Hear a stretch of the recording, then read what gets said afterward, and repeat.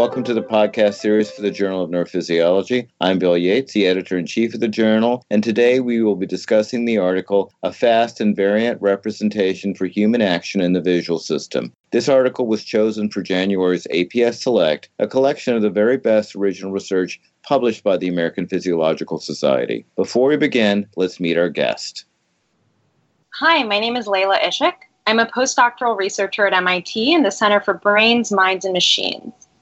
My research uses human neuroimaging and computational modeling to understand humans' remarkable visual abilities. For example, how we recognize people and what they're doing in complex scenes. Could you give us a brief overview of what it means to recognize actions in the presence of complex transformations?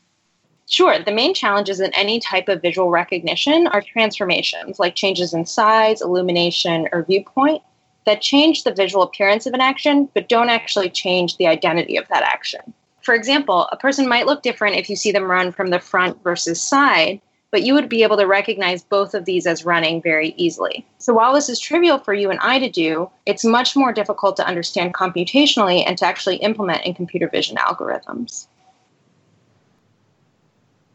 What was your hypothesis regarding the neural computations underlying the process? So we hypothesized that the human brain would compute a representation for different actions very quickly and also be able to deal with these complex transformations like changes in viewpoint very quickly. And we were particularly interested in using neural timing to understand the component steps to build up these action representations and provide insight into whether these computations occur in a fast feed-forward manner or require cortical feedback. What methods did you use to examine neural computations during action recognition? So we used magnetoencephalography, or MEG, which is a non-invasive method that measures the changes in magnetic fields that are induced by millions of neurons firing synchronously. MEG has very good temporal resolution, and we use machine learning or decoding analyses to understand what information was present at different time points in our MEG data. What were your findings? So we found that we could read out what actions subjects were viewing from their MEG data very quickly, as early as 200 milliseconds after each video started. And we were surprised to also find that this information was able to generalize across changes in viewpoint.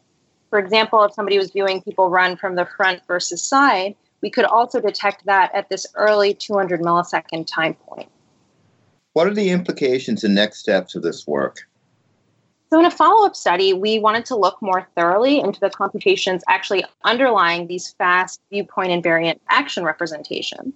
And we're doing this now using different types of computational models, in particular feed-forward convolutional neural network models, which are largely based on the human visual system and are actually currently achieving state-of-the-art performance on many different computer vision tasks.